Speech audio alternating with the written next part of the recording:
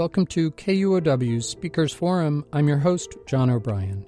In this week's episode, as we come to the end of a very long presidential election cycle, a cycle in which issues of race in America were sometimes part of the conversation and sometimes not, what can we do to remedy our legacy of racial injustice and move forward? UW professor Ming Francis searches for answers to that question, sometimes to the point of frustration. We have a documented history in this country of state violence against black citizens, from slavery to Reconstruction to lynching to Jim Crow to civil rights to post-civil rights era to Hurricane Katrina. And yes, absolutely, Hurricane Katrina gets its own special call out because it was this crazy moment, right, in American politics in which we actually watched at some level, right, the state abandon and leave black people to die on national television. Ming Francis is an assistant professor of political science at the University of Washington and the author of Civil Rights and the Making of the Modern American State. She gave this talk, Race and Violence in American Politics, at UW's Kane Hall on October 12, 2016. Thank you to Sonia Harris for our recording. Here, UW professor George Lovell introduces Ming Francis. Over the past few years, issues of institutionalized racism and organized violence directed at people of color have been forced into the public consciousness through a parade of truly horrific televised events. It's a path that starts around Trayvon Martin, Michael Brown, Sarah Bland, Freddie Gray, Eric Garner. The list goes on, and it doesn't seem to be stopping. And then right now we have the whole country sitting on edge, anticipating the final weeks of an unfathomably ugly presidential election. We're coming together tonight as a community to hear a talk by a scholar of Professor Francis's caliber, and that will be an edifying and hopefully encouraging and helpful experience. I know that I'm very eager to learn from what Professor Francis has to say tonight. Now, one of the important things that I've learned from Professor Francis, having her as a colleague in political science, and from her illuminating and courageous scholarship, is that what is happening now is nothing new. In the U.S., people of color have known about problems of race, violence, and law enforcement for a long, long time. And they've also been courageously struggling for a long, long time to make that known and to make it stop. What's changed recently is not the number of black people being killed by police, but only that new cell phone camera technologies now make it much harder for people like me to ignore what people most impacted by those practices have been telling us for so long. And that's something to keep in mind as you get ready to listen to the amazing scholar and teacher who I have the honor of introducing to you tonight. Professor Francis's scholarship is important right now, not just because her work uncovers past struggles that have been forgotten, but because it raises pressing questions of why change has taken so long. And yet, at the same time, it inspires some realistic hope for change and for people making a difference. I urge each of you to listen and to learn with an awareness of your own position and privileges and a consciousness of an imperative to struggle toward understanding the experiences and histories of people situated differently from yourselves. Now, Professor Ming Francis arrived at the University of Washington in fall 2014. She's an assistant professor of political science. She earned her PhD from Princeton University and her BA from Rice University, also did postdocs at the University of Chicago and Indiana University School of Law. Her arrival here at the University of Washington campus was a return home. Professor Francis is originally from Seattle and is a proud graduate of Garfield High School. Yeah. Princeton, Schminston, Garfield. We're very lucky to have her here. In just a little over 2 years, Professor Francis has established herself as one of the most popular and accomplished teachers in our department. She also serves as the field director for history and political development at the Washington Institute for the Study of Inequality and Race.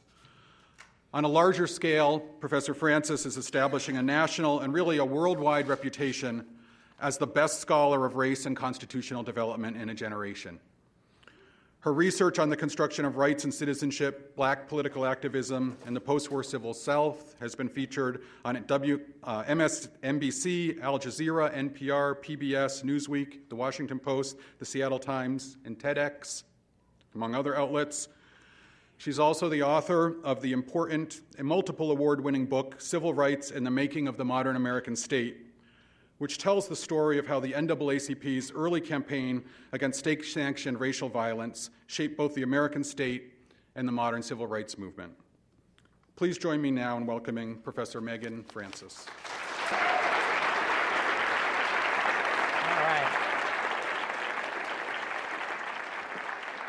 All right, is this working? Am I on?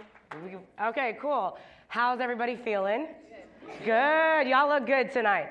All right, first I really want to thank Professor George Lovell for those very kind and generous words. It's been, I think, so far, this is my third year, one of the greatest honors of my life to come back to Seattle to serve in this Department of Political Science, and then also to serve in this university where I have so many amazing students. I want to acknowledge Yvette Moy and the staff from the Office of Public Lectures, the Graduate Alumni Office, and everyone who decided to spend part of their evening with me today. Thank you. I appreciate it. All right. I also, and this is going to be my last thank you, and then we're going to launch into what is obviously a heavy topic here. So my dad, wave your hand. So yeah, that's my dad, Horace Francis. So,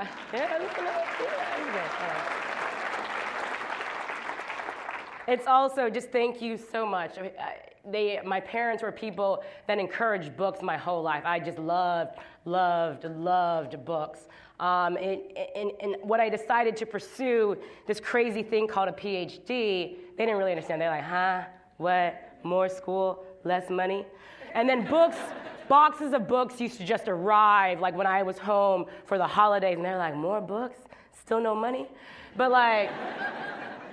then it's really hard. That's a really hard idea for people of color. It's a really hard idea, right? But they hung out, and they believed in me, and here I am. So I'm incredibly happy to be here. All right, so as Professor Lovell says, I am a graduate of Seattle. I am a graduate and a proud graduate of K through 12 Seattle Public Schools. I did my elementary work. Yeah, can I get all these public schools? Yeah, right? Like, come on. You know? All right. I did my elementary work at TOPS, the option program. At the time, it was at Stevens. While I was there, I developed a love for something called Where's Waldo books. So we're gonna, hold on. No. You guys are like, wait, what? I love it. That's not, definitely not. Crazy. All right, we're gonna roll with it this way. Okay, so who here has like read, engaged with Where's Waldo books? All right, that's a lot. Okay, so for those who don't know it or who've never read Where's Waldo books, what it is there's these kind of hundreds of illustrations of people engaged in various activities. The goal of the reader is to find Waldo, right? And so Waldo is a man, and he has a red and a white striped shirt, kind of looks like a candy cane. And you have to find him because he's somewhere in the mix. It's not always readily apparent, but when you eventually find him, you realize that he's hanging out, he's chilling, having a good time. He's hiding at some level in plain sight. As long as you know to look for him, he's always there. I know you guys are like not paying attention to me anymore right now. All right, it's okay. All right, there he is. You guys are like, I know, right? I know, yeah, I know, it's good, okay. All right, the reason why I'm using Waldo as a way to enter into, I think, a very difficult topic is that many of the conversations I've had with well-meaning white people around the current state of racist violence has often made me feel like I'm in the most difficult Where's Waldo book. And what I mean by this, and it feels like everyone else ignores Waldo and pays attention to everything else around.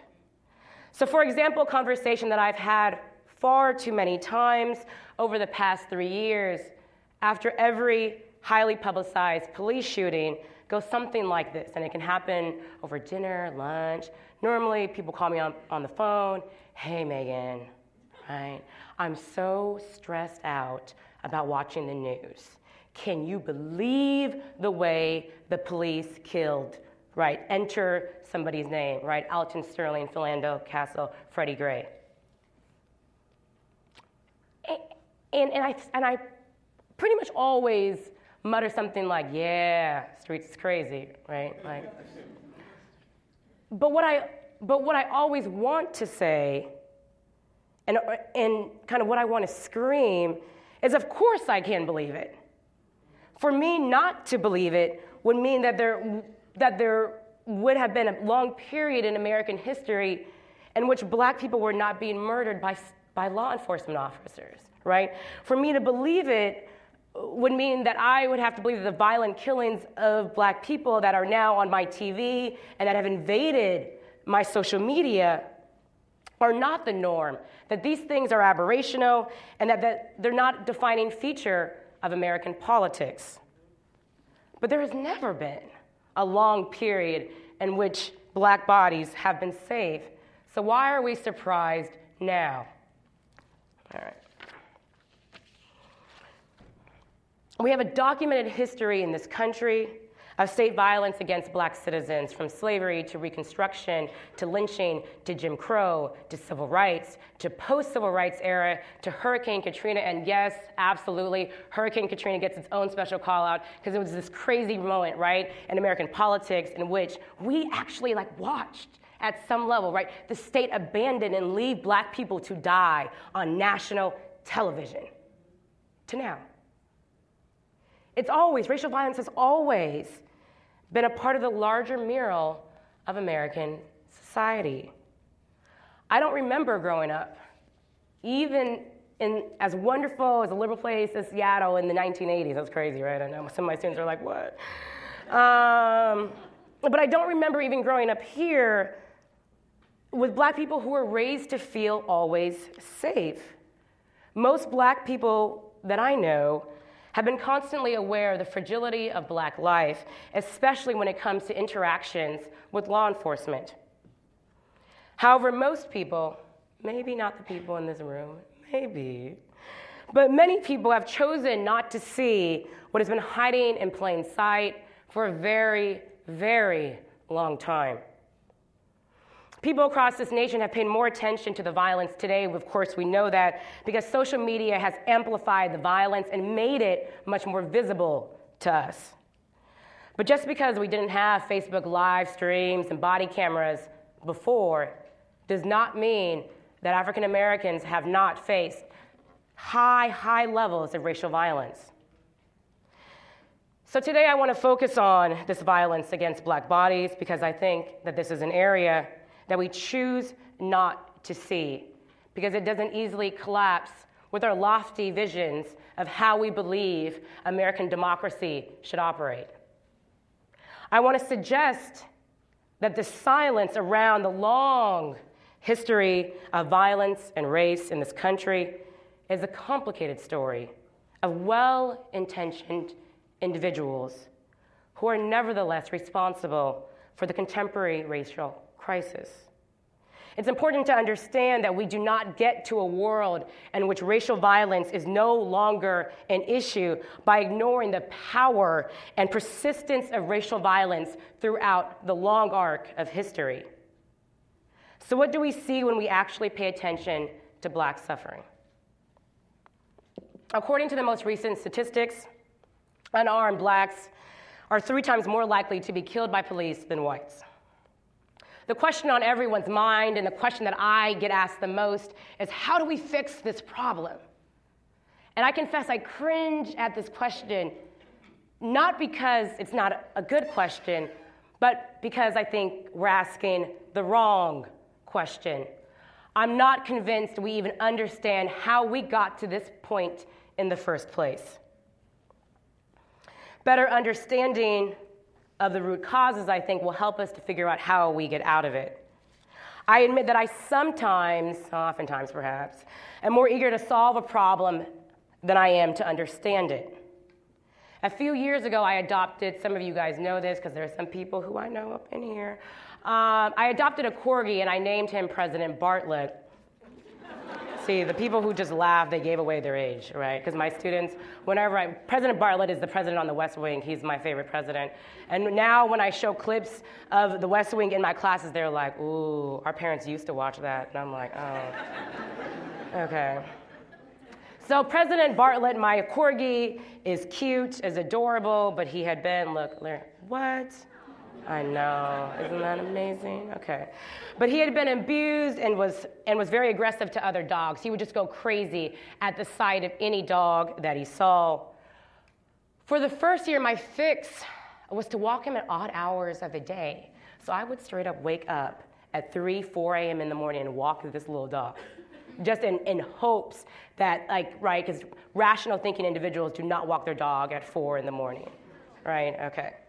This, of course, worked only marginally well, and I was stressed. The next year, I realized that I needed a better long-term solution and decided to work with the trainer to figure out the root causes or the reasons behind his reactive behavior. On the first day of working with us, the trainer told me point blank, and I'll never forget this because it stuck with me, fixes that do not address the root causes of the problem are not really fixes at all. It was at this moment that I realized that in my rush to solve President Bartlett, I had actually made him worse. The contemporary crisis, I think, surrounding the killing of unarmed blacks suffers, I think, from a lack of understanding of the root causes. Better understanding the reasons behind why we are in the present state, I think, will help to shed light on what is needed to transform our society and move it forwards. All right, so why does police killing of unarmed blacks keep happening? Right, this is also the other big question here.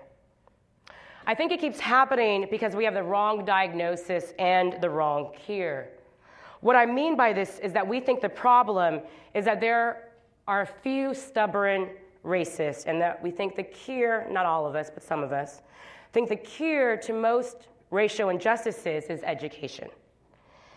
In the rest of my talk today, I'm going to challenge these ideas and suggest a new way to understand the problem as well as the solution. First, part of the reason a police killing of unarmed blacks keep happening is because we have not properly wrestled with the long history of racial terror in this country, which has treated blackness as a substitute for criminality. Instead, what we like to do when we're confronted with the jarring racial injustices is to point to the bad racist apples, right? Like this is, okay, cool. We like to individualize the problem and situate it away from us.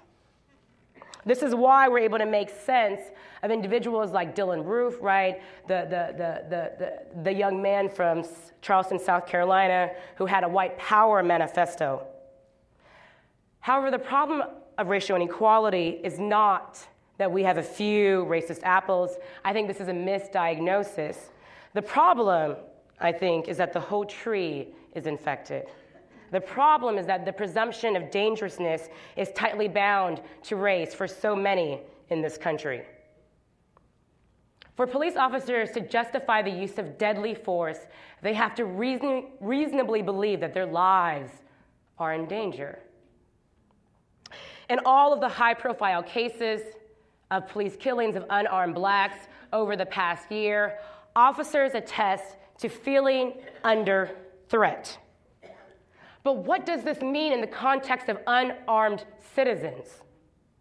It means that black skin triggers a heightened sense of threat, a life-threatening sense of threat for some people.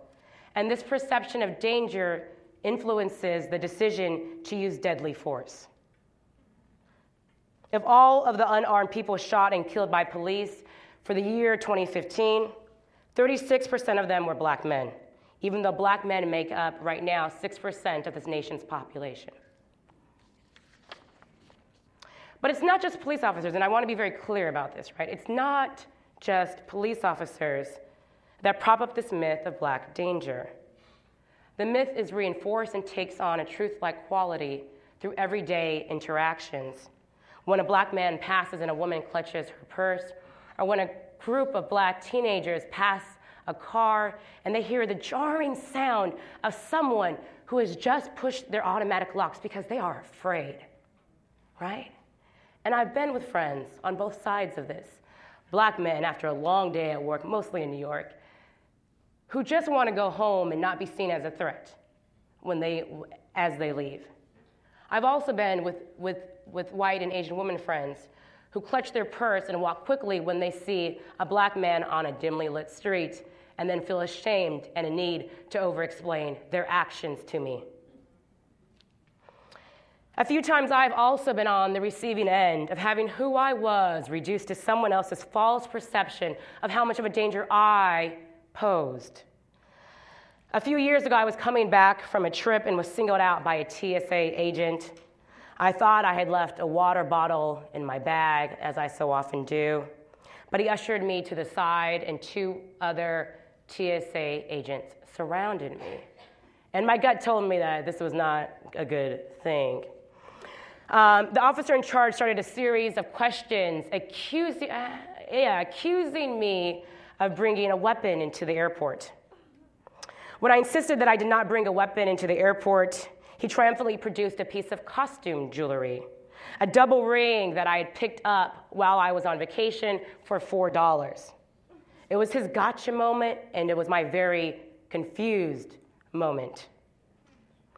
It was at this point where he accused me of bringing brass knuckles, a deadly weapon, into the United States airport. I was almost at a loss of words, which my students know is rare for me.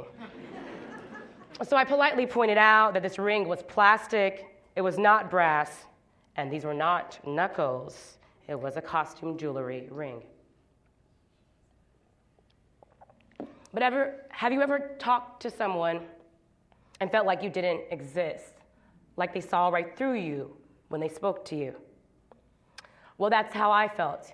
He grew more angry at my explanation and told me, "You people always lie. I know that this is a weapon, and we're not going to let someone dangerous like you board a plane today." Well, at this moment, I started to get scared and started to shake, right? Because we've all seen this movie, and it never really ends well for the black person who walks into an airport with a weapon, right? It doesn't. It's horrible. So I had to do what I hate doing, and which I pretty much never do. I had to use my credentials to get me out of a very, very bad situation. I informed him finally that I was a professor who taught courses surrounding American politics and constitutional law, and that he could not legally detain me, right? And then he got nervous, because he still was like, it's like weird, it's right, like me in sweats and a hoodie, and looking younger, and it just like doesn't score with our perceptions of who should be professors and who should not, right? Okay.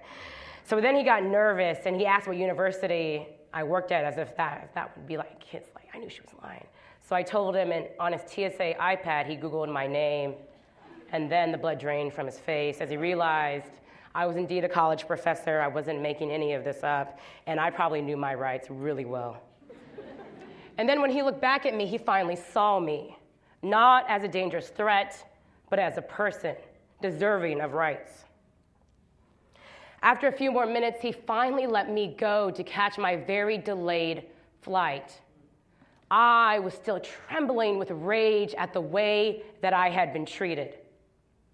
I finally found a seat in the airport terminal, and I felt a tap on my shoulder. A woman airport worker said that he always does this to black passengers, and that I was lucky to have been released from his custody so quickly. Wow. But it shouldn't take a university website profile to be viewed as non-threatening. That's far too high, and that's a ridiculous bar.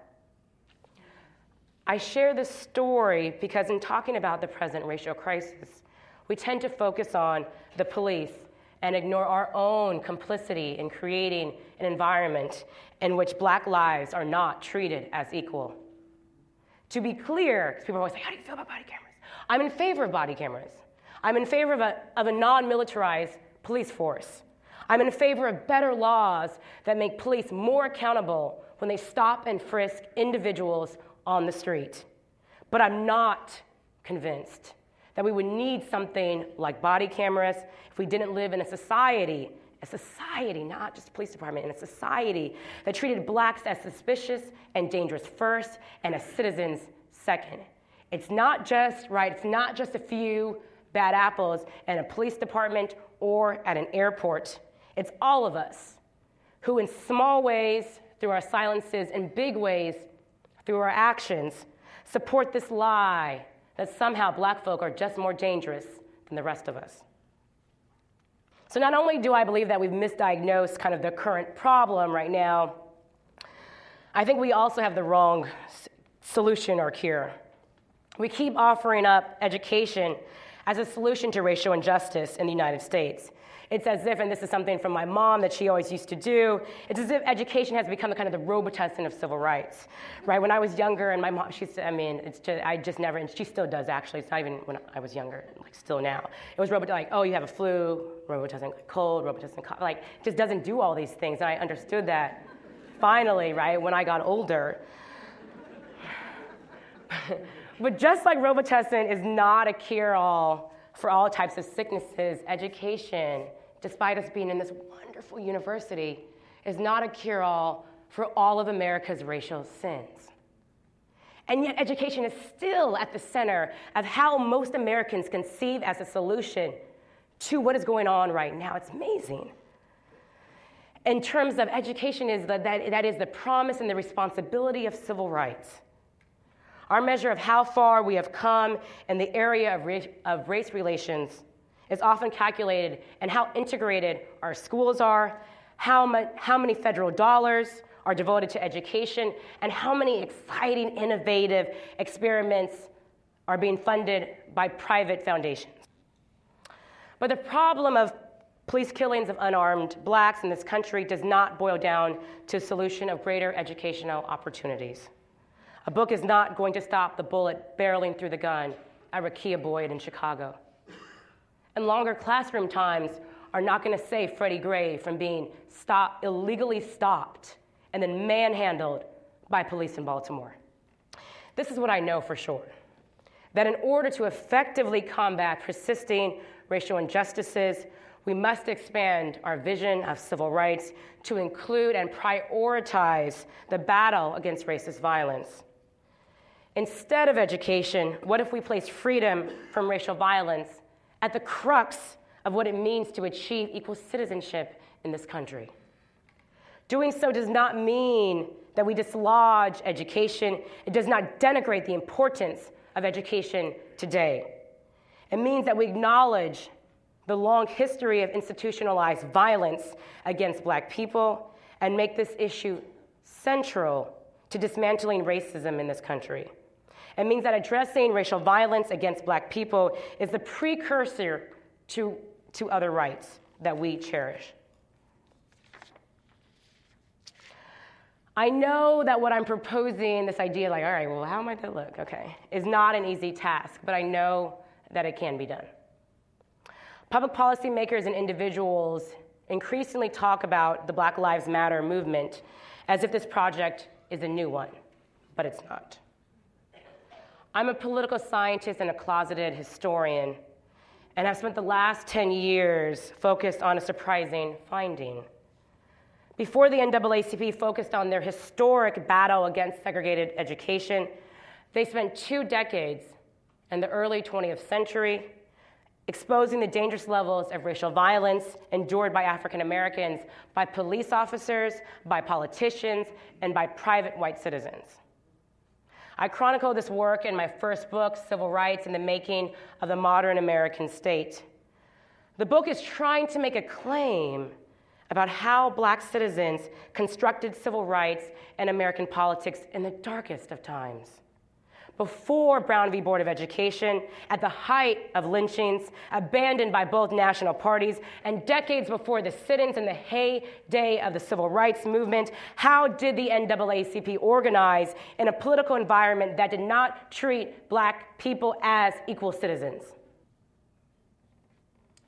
In order to fight and to challenge the environment at the time, the NAACP organized mass demonstrations, lobbied Congress to pass a federal anti-lynching bill, and petitioned 2 different United States presidents to make a statement against lynching. And then the book culminates in this big landmark Supreme Court case decided in 1923 called Moore v. Dempsey, in which this is going to be the first time in which the Supreme Court federal intervention in state criminal trials. It was a case involving 12 African-American men who were railroaded to death in Arkansas. And the Supreme Court is going to say in this case that mob-dominated trials, right, are unconstitutional. You guys are like, of course, right? But this was an important first step. For the NAACP at the time, Moore v. Dempsey made, at least for them, a sign that the federal government had not forgotten them. It was this massive, extraordinary, in-your-face campaign that forced America to confront lynching and mob violence against African Americans. It asked America how strong was its commitment to protecting Black lives. When concern was raised at a meeting by another white board member, the NAACP's agenda was not broad enough. There was concern, right, that it didn't also address other areas that we now associate with civil rights, such as education, voting, and housing, because at the time, the NAACP was very much focused on this issue of racial violence. Roy Nash, an African-American who was part of the NAACP's leadership, attempted to explain the organization's focus on racial violence. And he says here, and this is a quote, all the Negro wanted was a chance to live without a rope around his neck, end quote. It was a sobering but necessary reminder that if the protection of Black lives was not secured, everything else would mean very, very little. As a result of the NAACP's organizing in the first quarter of the 20th century, the rates of lynching and mob violence dramatically decreased. Much research in political science looks to institutions and elite actors in government to explain dramatic shifts in political and constitutional development over time. The NAACP's movement against racial violence tells a different story. It suggests, I think, that bottom-up protests can meaningfully change the actions taken by political institutions and make government more accountable to its citizens. The key takeaway from my research, and I think how it pertains to what's going on right now, is that protest is necessary to reduce racial violence. What I have up here is this is actually a picture that's the part of the cover of my book. This is a protest. It's called the Silent Protest March. This was done down Fifth Ave in New York City in 1917. There's different groups. The men are walking in one section, the women are walking in another section, the kids are walking in another section. What they are doing is here in this protest march to protest the level of mob violence and lynchings and violence against Blacks across the country, to raise attention to this, right? To get in the streets and to make people look. I share this story about the NAACP's campaign against racial violence because I believe that our past history can light a way out of the present darkness. If we listen to what this history teaches us, then we must struggle through it. We must urgently confront the ways in which our actions and our institutions led to a discriminatory treatment of Blacks, even perhaps precisely if it's intentional. I'm persuaded that an equal society, that a just and a democratic society means that we address this country's long legacy of racial violence and discriminatory treatment of Blacks in an honest way that does not conceal our own complicity. Today, many people across the United States are taking to streets and are demanding to be seen not as dangerous, but as people whose lives have meaning and deserve protection. Some of their groups are associated directly and some indirectly with the Black Lives Matter movement. Without these efforts, so many of these killings would have been swept under the rug, and the public would have lost interest long ago. But the fact that we're talking about it today, The fact that presidential candidates, no matter how painful that was to watch, are discussing police violence in the inner city on national television owes to the hard work of so many. I do remember many presidential debates where like race doesn't even come up. So, I mean, all right. The Black Lives Matter movement has released a set of policy demands at the end of the summer. It's an ambitious and a beautiful statement about what Black freedom, what Black liberation might look like. But if I know anything about struggles in this country, I know that these courageous activists cannot go at this alone. Their message and my message to you is in part that we must pay attention to how Black people are treated. The stories of police brutality and killings of unarmed Blacks is not a story about Black people. It's a story about all of us. It's a story about racial progress and the stubborn durability of American racism. It's about if we will stop committing the mistakes of our past and confront our own responsibility and the great American lie about Black dangerousness. And finally, it's about if we have the courage to take a collective stand against persisting racial injustice. I want to end on a very brief story, a personal story, about the importance of history to understanding the contemporary situation. So when I was at Princeton, Cornel West, people are familiar, maybe, hopefully, okay, good. All right, cool. So Cornel West was one of my mentors when I was in graduate school there. He used to always tell his students to be penetrating in our interrogation of American history and to always ask what truths are missing. So what that this book says this, what truths are missing? Professor West consistently railed against a tidy version of civil rights, what he termed a romanticized, sanitized, deodorized civil rights. This is I can't even invoke him, but I'm trying, okay? He wanted us to pay attention to the messiness, to the funk. That's always what he was always talking about, the funk. For it was in the funk that he believed the real truth was to be found and then wrestled with. So I'll never forget, because he was a fourth reader on my dissertation, so he didn't read every draft. When I finally completed my dissertation, I sent him a copy, and I'll never forget, I was at Princeton, and then I hear him across the quad, Sister Megan, and I'm like, all right, okay, so I go over there, and I'm like, hey, Professor West, how's it going? And he was like, I read your dissertation. He was like, you did good. You finally found the funk. So, yeah, you did, right? So then, because I really want to do this, I'm going to do this, and then we're going to end here.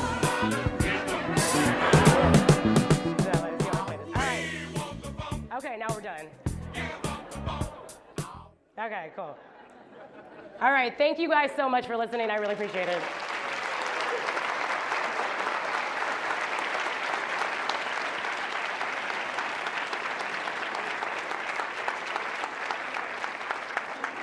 All right.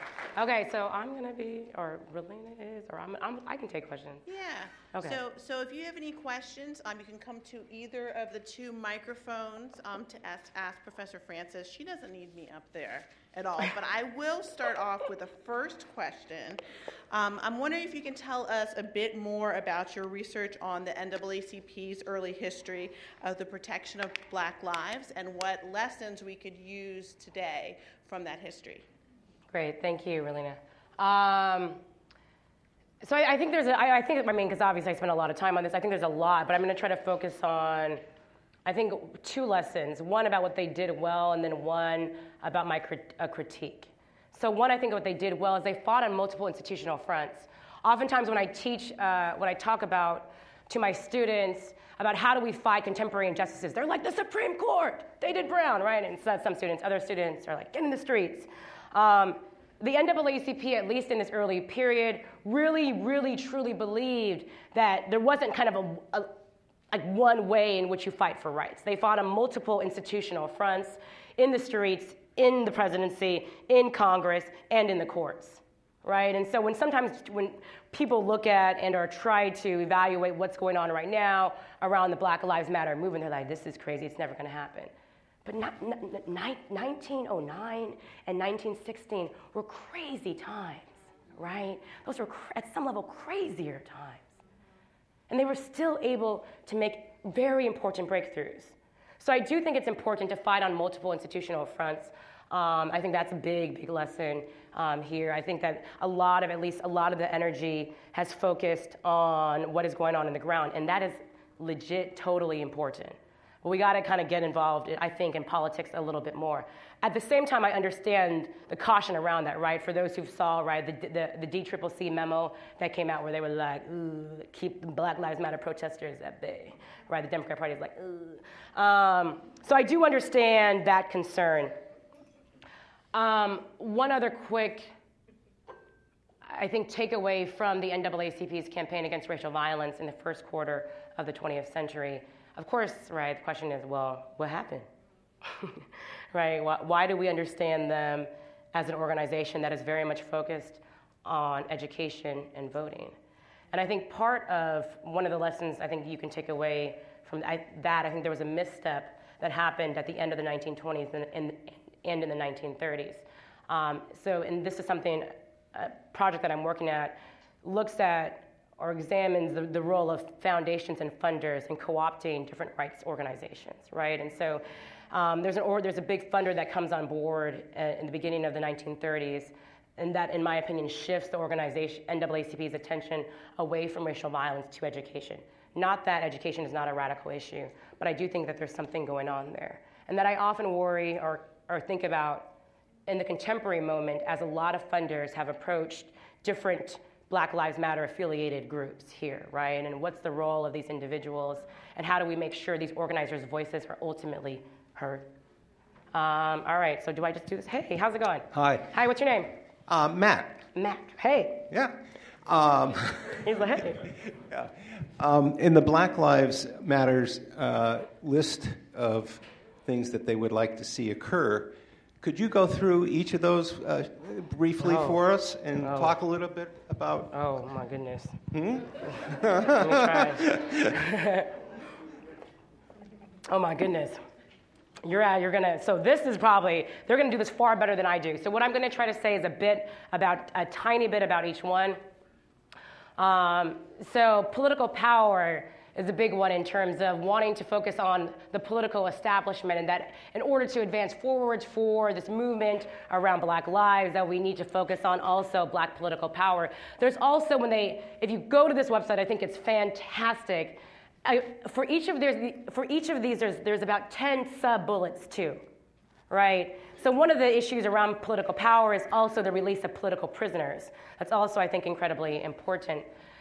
Community control is going to be an important one around if we think about education in schools and who controls what in particular communities. Economic justice, and so I think they're all really important. But a lot of, right now, scholarship and work in the media has focused on kind of the ravages of predatory capitalism. So when we think about economic justice here, right, Wells Fargo, right, so a lot in terms of what is going on around the violation of different communities, invest and divest in terms of wanting to actually focus on why do we send money to particular organizations or particular government agencies and not others, right? I think one of the things that I've always wondered is if we take Seattle, right?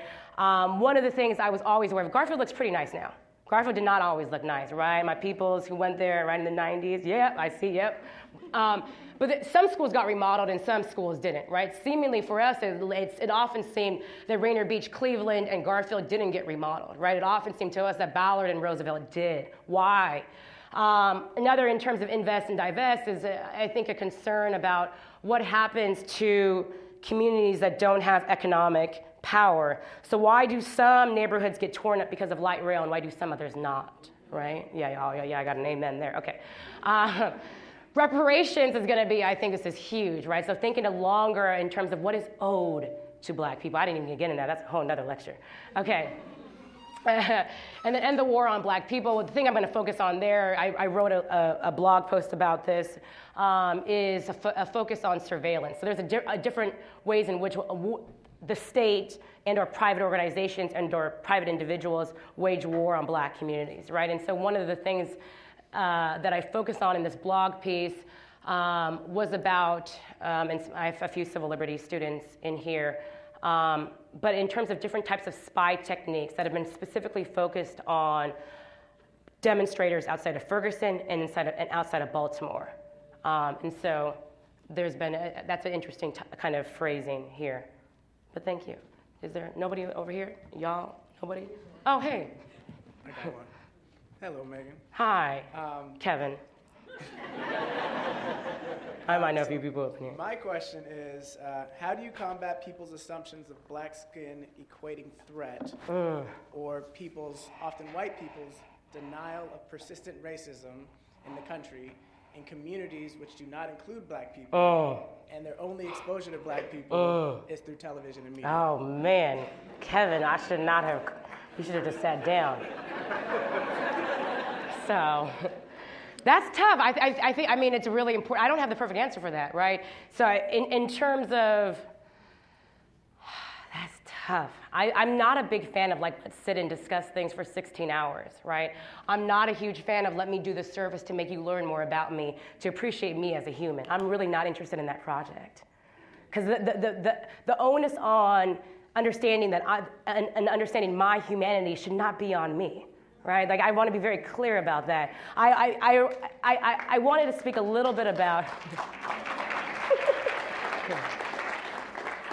I did want to speak a little bit about the individuals responsible for repairing racial harms now, because I do think it's interesting that the people at the forefront, and I'm happy about this, are black people, and not that there's not white, Asian, Native, Latino, there's clearly people who are supporting this, but in terms of who's leading that. But I often sometimes wonder about, are we asking too much? For people who've already experienced loss, is this an unfair burden to also place on them to repair the wrongs, right? Sometimes I'm not sure. I do know I was asked to do a bit of press this summer around a number of the killings that happened, and I said no to everything. Because I think the only press I did, Dan Berger's in the back, a great history professor at UW-Tacoma. I did this blog about an African-American history blog. That's the only thing kind of publicly that I wrote, in part because Kane 5 and Seattle Times, they wanted me to explain what happened. Why are black people upset in Dallas? What? That is crazy. I'm really not interested in using my labor. But at the same time, I do think it's important, right? I also don't want to take away the importance of trying to figure out how do we coalition and build for a better future. Because I do think that's important.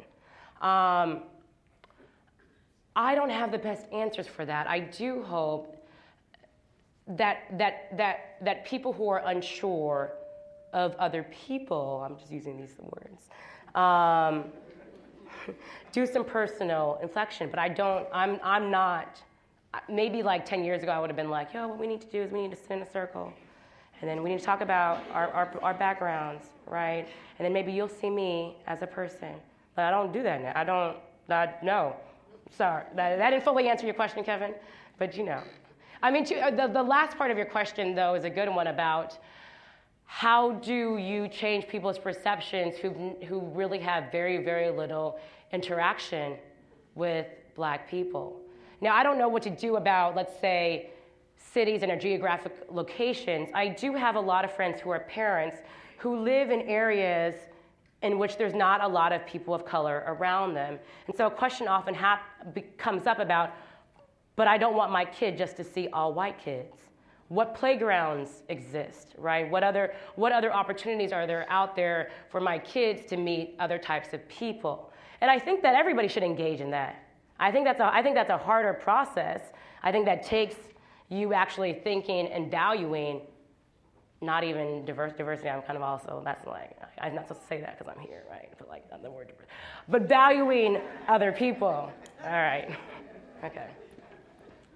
Thanks for being here, What's Professor. Your name? My name is Enrico. I'm Enrico. Actually with Professor Dan Berger up there Hey, in our class. Hey, UWT, I see. UW Bothell. Bothell. Excuse Bothell. you. Oh my gosh. So crazy. Y'all just let me write out like that? Nobody wanted to say anything? Oh my goodness, Well, I'm telling UW you Baco. now. Okay, hitting the house. I see you guys. Okay. So my question, I'm still trying to figure out how to phrase it really, but in your historical sort of analysis and bringing into the present moment of the NAACP, for us understanding the NAACP as an organization with history, an organization that demands respect, an organization that in many cases parents and other organizations turn to. And we're wondering, for Black Lives Matter, here in this moment, with the explosion of social media and the explosion of hyper-surveillance, I wonder if you can speak to maybe how we, as students, and also some of us who aren't, currently in school, place ourselves in resistance to racialized surveillance, and I use the word racialized in an attempt to claim that it's a process, an active engagement. Oh, that is such a good question. I don't have a perfect answer for that. No, come back here. You can't just stay. No, we're gonna have a very brief conversation here, just in front of you and I. Okay. No. Stay there. Stay there. So I can hear you. Okay. All right. So this is a question about concerns about surveillance of young people who are involved in the Black Lives Matter movement, and how do you position yourself in opposition to? Clarify for me.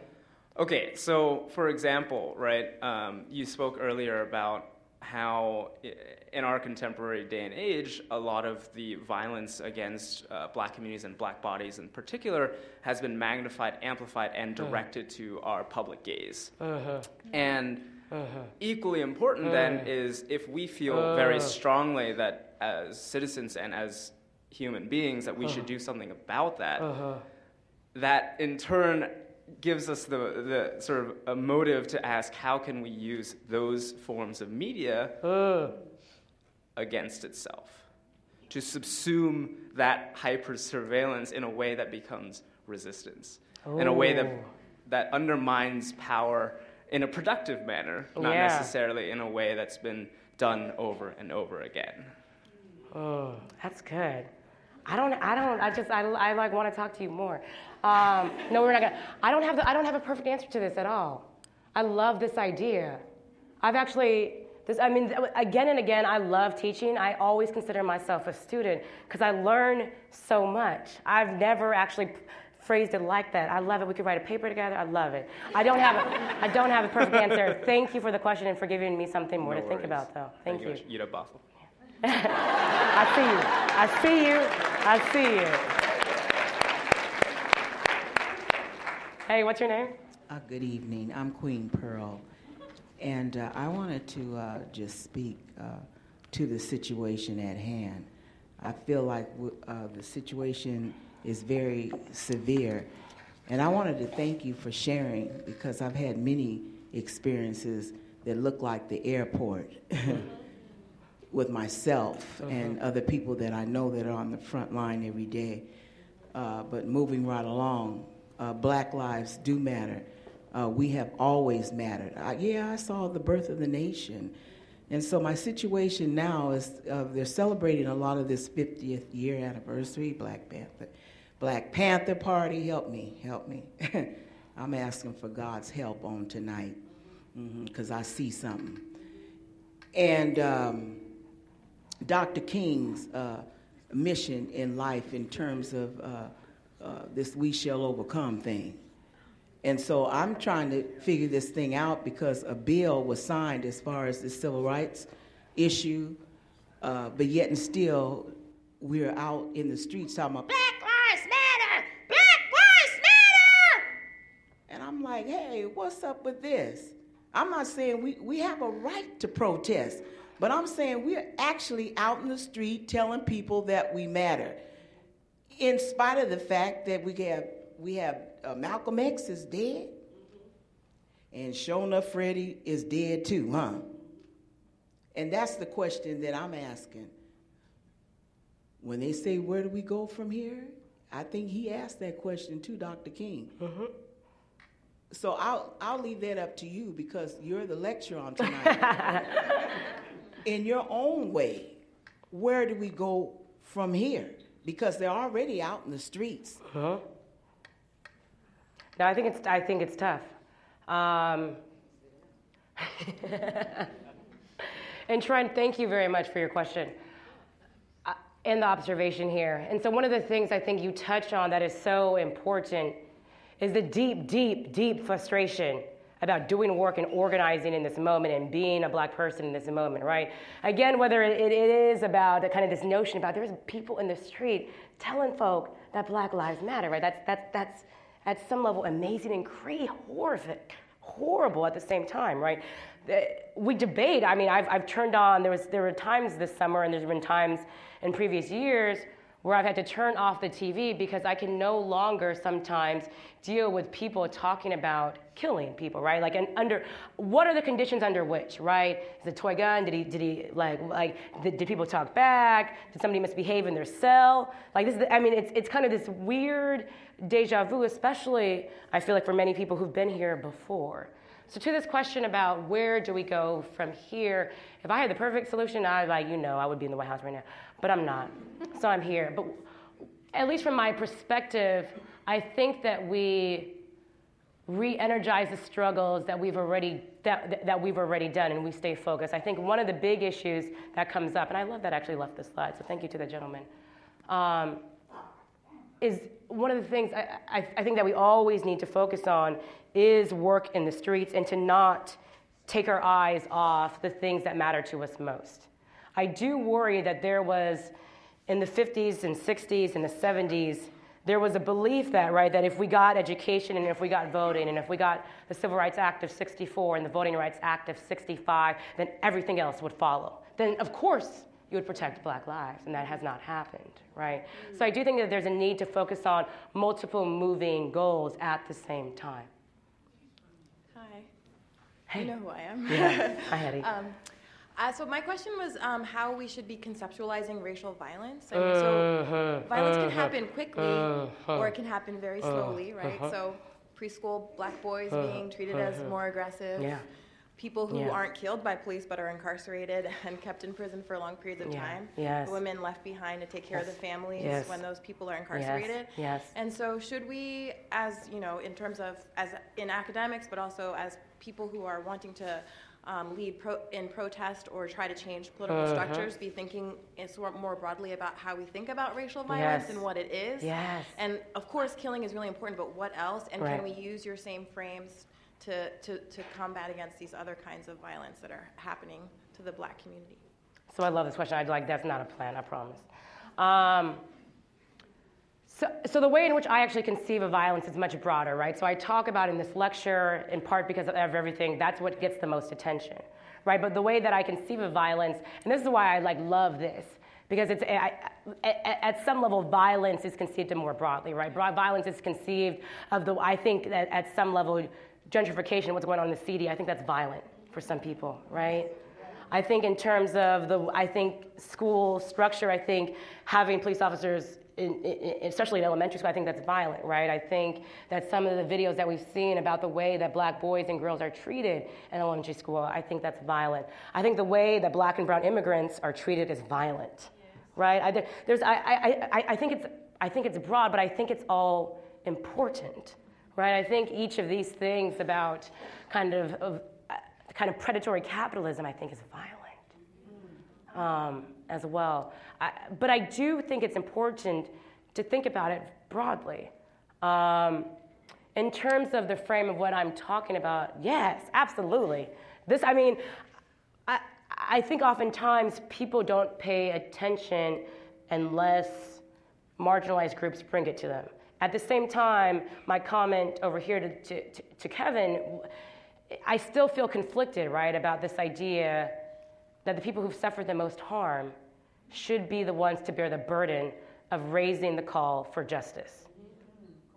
So I do think that there still is kind of in the framework that I have, which is organizing people on the ground and pushing against different political institutions, for sure, absolutely. I think that's the only way that we're going to change things. By the way, Hetty has amazing work in thinking about like health disparity in prisons and who gets what. It's great. Okay. Professor in sociology, you should take your class. All right. Hey. Hi. How's it going? Going good. Good to see you. I have this question about the kind of the conflict between sort of the old school civil rights leaders and the Black Lives Matter movement. So you saw what Andrew Young called some protesters unlovable little brats. And at the opening of Selma, Oprah said, I hope they watch this movie so they can get some focus and know what to do. So they seem to be more focused. So it seems like a lot of these old school, 1960s type are more focused on their own legacy and would rather see this movement fail because it's not doing on their terms and their way and the right way and this internet computer thing that y'all like so much and not, you know what I'm saying? Instead of, right, so it's like let's keep it real, not being done in the church the way that it was in their day versus how it is now. So I just wonder if you think that part of the problem is, or what do you think of how I guess the old school civil rights leaders are, I guess in a way hurting the new Black Lives Matter movement? Well, you got a whole lot of amens. I feel like I'm in like a Baptist church up here. Okay. So I think that's one of the fascinating, kind of like complicating aspects that is super exciting, right? So when I said so much that the Black Lives Matter movement is not new, it is new in a lot of ways. And I think it's really exciting in ways, in the notion about changing in terms of, one, sites of protest and organizing, right? As well as who can be leaders, right? And so the notion that we have in terms of like women, queer women at the head of that, and that it's a bit more complicated, I think is really exciting. In terms to your question, so I talked about the NAACP in 1916. By the way, it has been 100 years. I hope people caught that, right? That it's been 100 years since we've been in this struggle, and more, obviously. But I talk about the NAACP in this period. The NAACP right now is a bit different. It's different. I mean, there's probably a few people up in here who are like hard-carrying members. I apologize. It's a bit more, right? So the NAACP as an organization, like most organizations will do, is going to change over time. It does amazing work, especially around death penalty litigation right now, and especially around registering people to vote. I don't want to get confused about that. But there was a moment in the 60s and 70s when the NAACP got concerned about respectable black folk. Oh, y'all. Oh, my goodness. Right? So there was a concern about wanting to move, like, who will be the face of our cases, right? And looking for respectable plaintiffs, right? And who is respectable? Respectable is not the single mom, right? No. Right? Respectable is right? It's a two-parent household. Respectable, right? So there's all these notions. In terms of the NAACP isn't that organization right now, but it's not the radical organization that it was in the beginning of the 20th century. In terms of old goals, I do think that sometimes, and I worry in terms of leadership who gets so stuck and believe that their way always has to be the right way. I do think that there has been I think the movement would be more powerful right now, right? If more of the old guard would come on board, right? I think one of the most exciting things about this generation of activists is they've basically said, your respectability politics, you're wearing a tie, you're pulling up your pants, it's not working because black people are still getting killed, right? It has said that time and time again, right? That this notion about go to church, do this, get this degree, it still is not going to lead to freedom. Right? So there is a notion, and I love that. I don't care. People, the activists are out there in jeans. I mean, you can wear suits, that's okay, But in jeans, sagging. I love it. I don't care, right? But that are saying that even if I do this, they still won't treat me as. So how about we don't start from a place of I should dress this way or act this way to earn your respect, to earn to be treated as a human. How about we just start there from the beginning? And I think there's a lot of power to saying that. I do think the old guard has been revered, right? Revered. And I do think that there's some people are getting better at it. John Lewis is getting a little better on it. Now, he ain't great right now, but he's getting better at it, right? So I do think It will take much more interaction and talking about what's going on. It is the case that a lot of these leaders are always on a speaking circuit, and they've gotten kind of comfortable, and they are not as attuned to what is going on in marginalized Black communities today. Real quick, Yvette, how much time do I have? Do I have 5, 10 minutes? How much time? 10 more minutes. Okay, cool. Hey. Hi, I'm Steve. Hey, Steve. I long preceded you at Stevens. Oh my goodness. And both of my children walked in the footprints you left behind. Oh my goodness. Okay. I want to go to sort of the other side of the coin of Kevin's question. Yeah. In what can be done, what needs to be done to address the fear among those who are encountering Blacks all the time, particularly among the police. Oh. So in terms of police officers specifically, or other, let's say, white or other people? Well, and particularly going back to just the killing of Blacks, the police, I think there's a lot of fear that's contributing, like I don't remember the name of the man who was killed in the Twin Cities area. He told the police, at least it was reported, he told the police, I have a gun, I have a permit, and I think it raised, instead of hearing what the man was saying or what he was being told, he just immediately responded in fear that his life was under threat because this guy had a gun. How do we address that? How does society address that to overcome that fear among those people who are so frequently in contact with Blacks? So this is good. That's a really tough, but it's an important question. I don't think enough people in places of power and law enforcement organizations ask that question. I think part of getting better in terms of policing comes down a number of things. One, to engage with members of community around important decisions, I think is huge.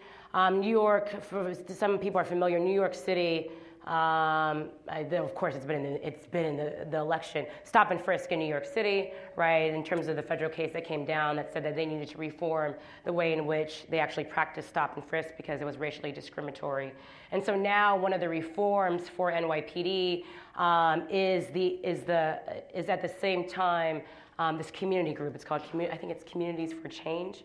And so in thinking about new policies around, when I have big problems with this, as my students know, around like stopping individuals on the street. There now is what they term as community input into these policies, right? And so oftentimes what happens is that individuals go into these communities, they don't know these communities at all. They don't know who the leaders are, they don't know who people are, they don't know where people go to church, where people go to eat. I think that's something that's key. So I think, this is a long way to say that I believe better training would help around that. I think community input is key. I think many communities justifiably believe that the police are the enemy because of the way in which that they've been treated over time. And so part of demystifying that, or at least not making it seem so much as the case, is to actually engage with community members in a way that is non-adversarial. And I think that could go a long way. But that's just a small step. A lot more needs to be done. Thanks, Steve. Let me go over here. Good evening. I'm Latasha Levy. Hey, Latasha. Thank you for your talk. I've been teaching about Black Lives Matter and actually the NAACP as well as the origins of Black Lives Matter. But I want to push back on this issue of fear. Because if you look at any number of these situations, George Zimmerman did not fear Trayvon Martin. He was trying to control him. The police officer's encounter with Sandra Bland, he obviously did not fear her. He tried to control her. When Eric Garner was talking about this stops today, he was put in a chokehold because he asserted himself to say, you do this to me all the time, this stops today, and he died. They weren't afraid of Freddie Gray. So this isn't about fear. And the officers are now allowed to use fear as a cover for their, whatever it is, disdain, for their need to feel powerful. So this is about power. It's about them asserting their authority, and they're able to get away with it because of this argument of fear. And even though we recognize how legislation has not helped us to get free, I'm wondering if you've been thinking about it all, and I haven't. It's just been something that I've seen just one of my elders bring up quite a bit, is the Supreme Court decision of Graham versus Connor. This was apparently a Supreme Court decision in 1989, whereas it sort of gives police officers or law enforcement a way out in these interactions with citizens to say they were justifiable in using excessive force because they feared, because there was a threat. And so even though I typically reject the idea that we have to put all of our energies in changing the law, I'm wondering, have you seen, even as I've been paying attention to Black Lives Matter and the movement for Black Lives, that seems to be a missing piece in terms of actually addressing Graham versus Connor, which a lot of these officers are pulling from to justify their actions. So I just wondered if you have something to say about that, and then to also just drop the bucket on the fear thing to a certain extent. Of course, people are afraid, but in most of these instances, this is about the Black body being out of control, being out of bounds, being out of place, and so I just wanted to add that. No, thank you. So this is good. Yeah.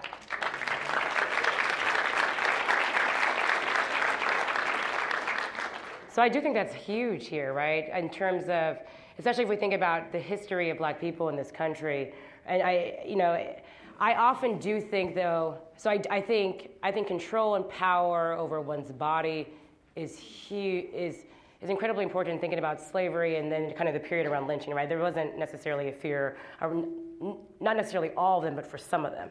But I do think sometimes, I actually think oftentimes they're intertwined in different ways. I do think that fear does play a role in some of the interactions. I do think control does as well. I don't know how to parse out what's driving what right now. I just haven't really thought through that. But I do think that I think that's another important aspect to think about in terms of what is going on, especially in thinking about why are so many of the individuals who have been killed young, right? I think that's key here. In terms of this case, I'm not familiar with it. I'm super curious now.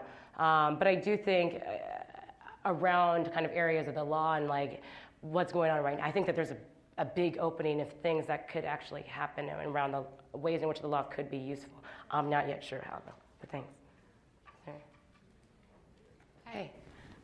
So you talked earlier about like how technology and social media have kind of have exposed like police brutality and like on a huge scale recently, and I was just wondering kind of like how you would like how to negotiate sort of the large impact that seeing these images has on terms of bringing police brutality into like conversation, but also like seeing Black bodies be abused on your timeline unceasingly, like how I don't know where you think like to draw those lines or reconcile that.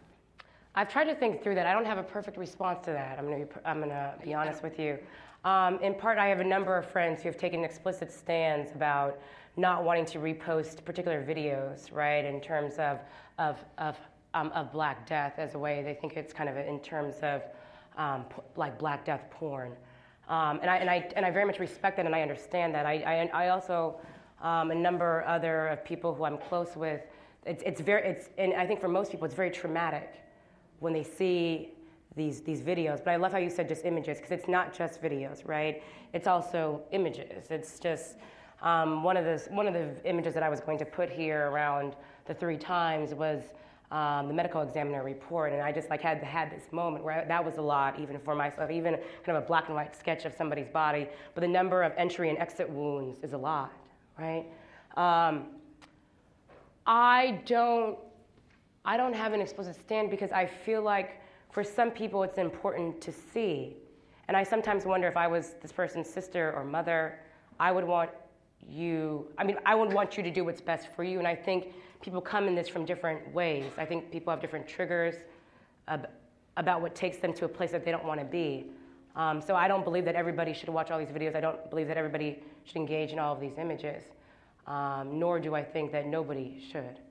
I think it's complicated, and it's created, like you said, a number of interesting problems, especially in this age of social media, right? Because it's this 24-hour like flood of information that we deal with all the time. I had some people after this past election feel like that they were just inundated with the images of Trump, and just felt violated, felt powerless. And I had a number of friends actually take a day off of social media.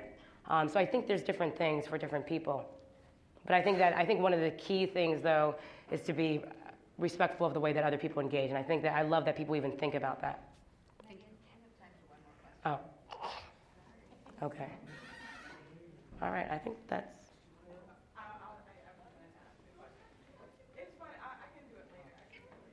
You sure? Now that I'm here? Now we're here? Okay. Oh, okay. All right, that's good. Okay. Thank you. I'm not quite sure how to frame this question. I'm still formulating it in my mind. Okay. I guess I'm curious as to what your thoughts are on the balance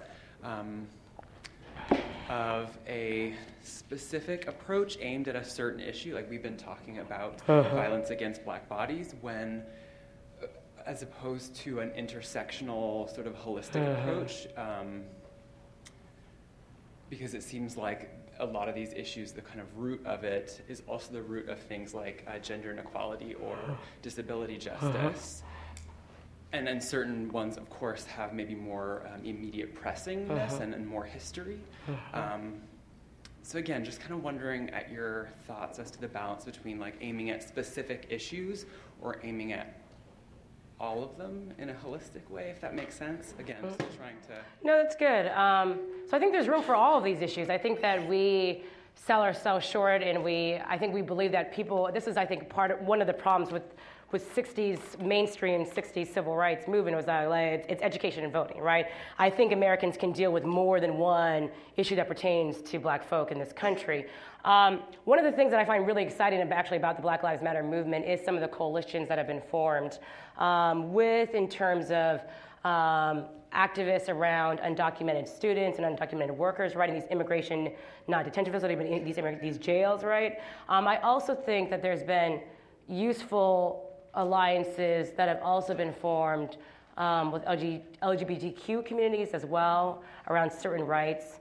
So I think that there's space. I don't think that it means that we focus on one issue only. I do think that sometimes, it is important to prioritize, but I do think in terms of the agenda and their space for a number of issues, whether they pertain to gender, whether they pertain to disability and mobility. I think that we can handle that, and I think that we should, right? And I also believe that understanding different forms of marginalization and inequality can help us inform our own kind of specific struggles that we maybe care about a bit more and about how to fight for them.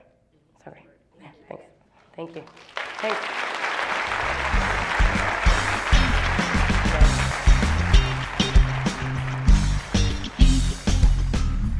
Thanks for streaming this episode of Speakers Forum from KUOW 94.9 Seattle.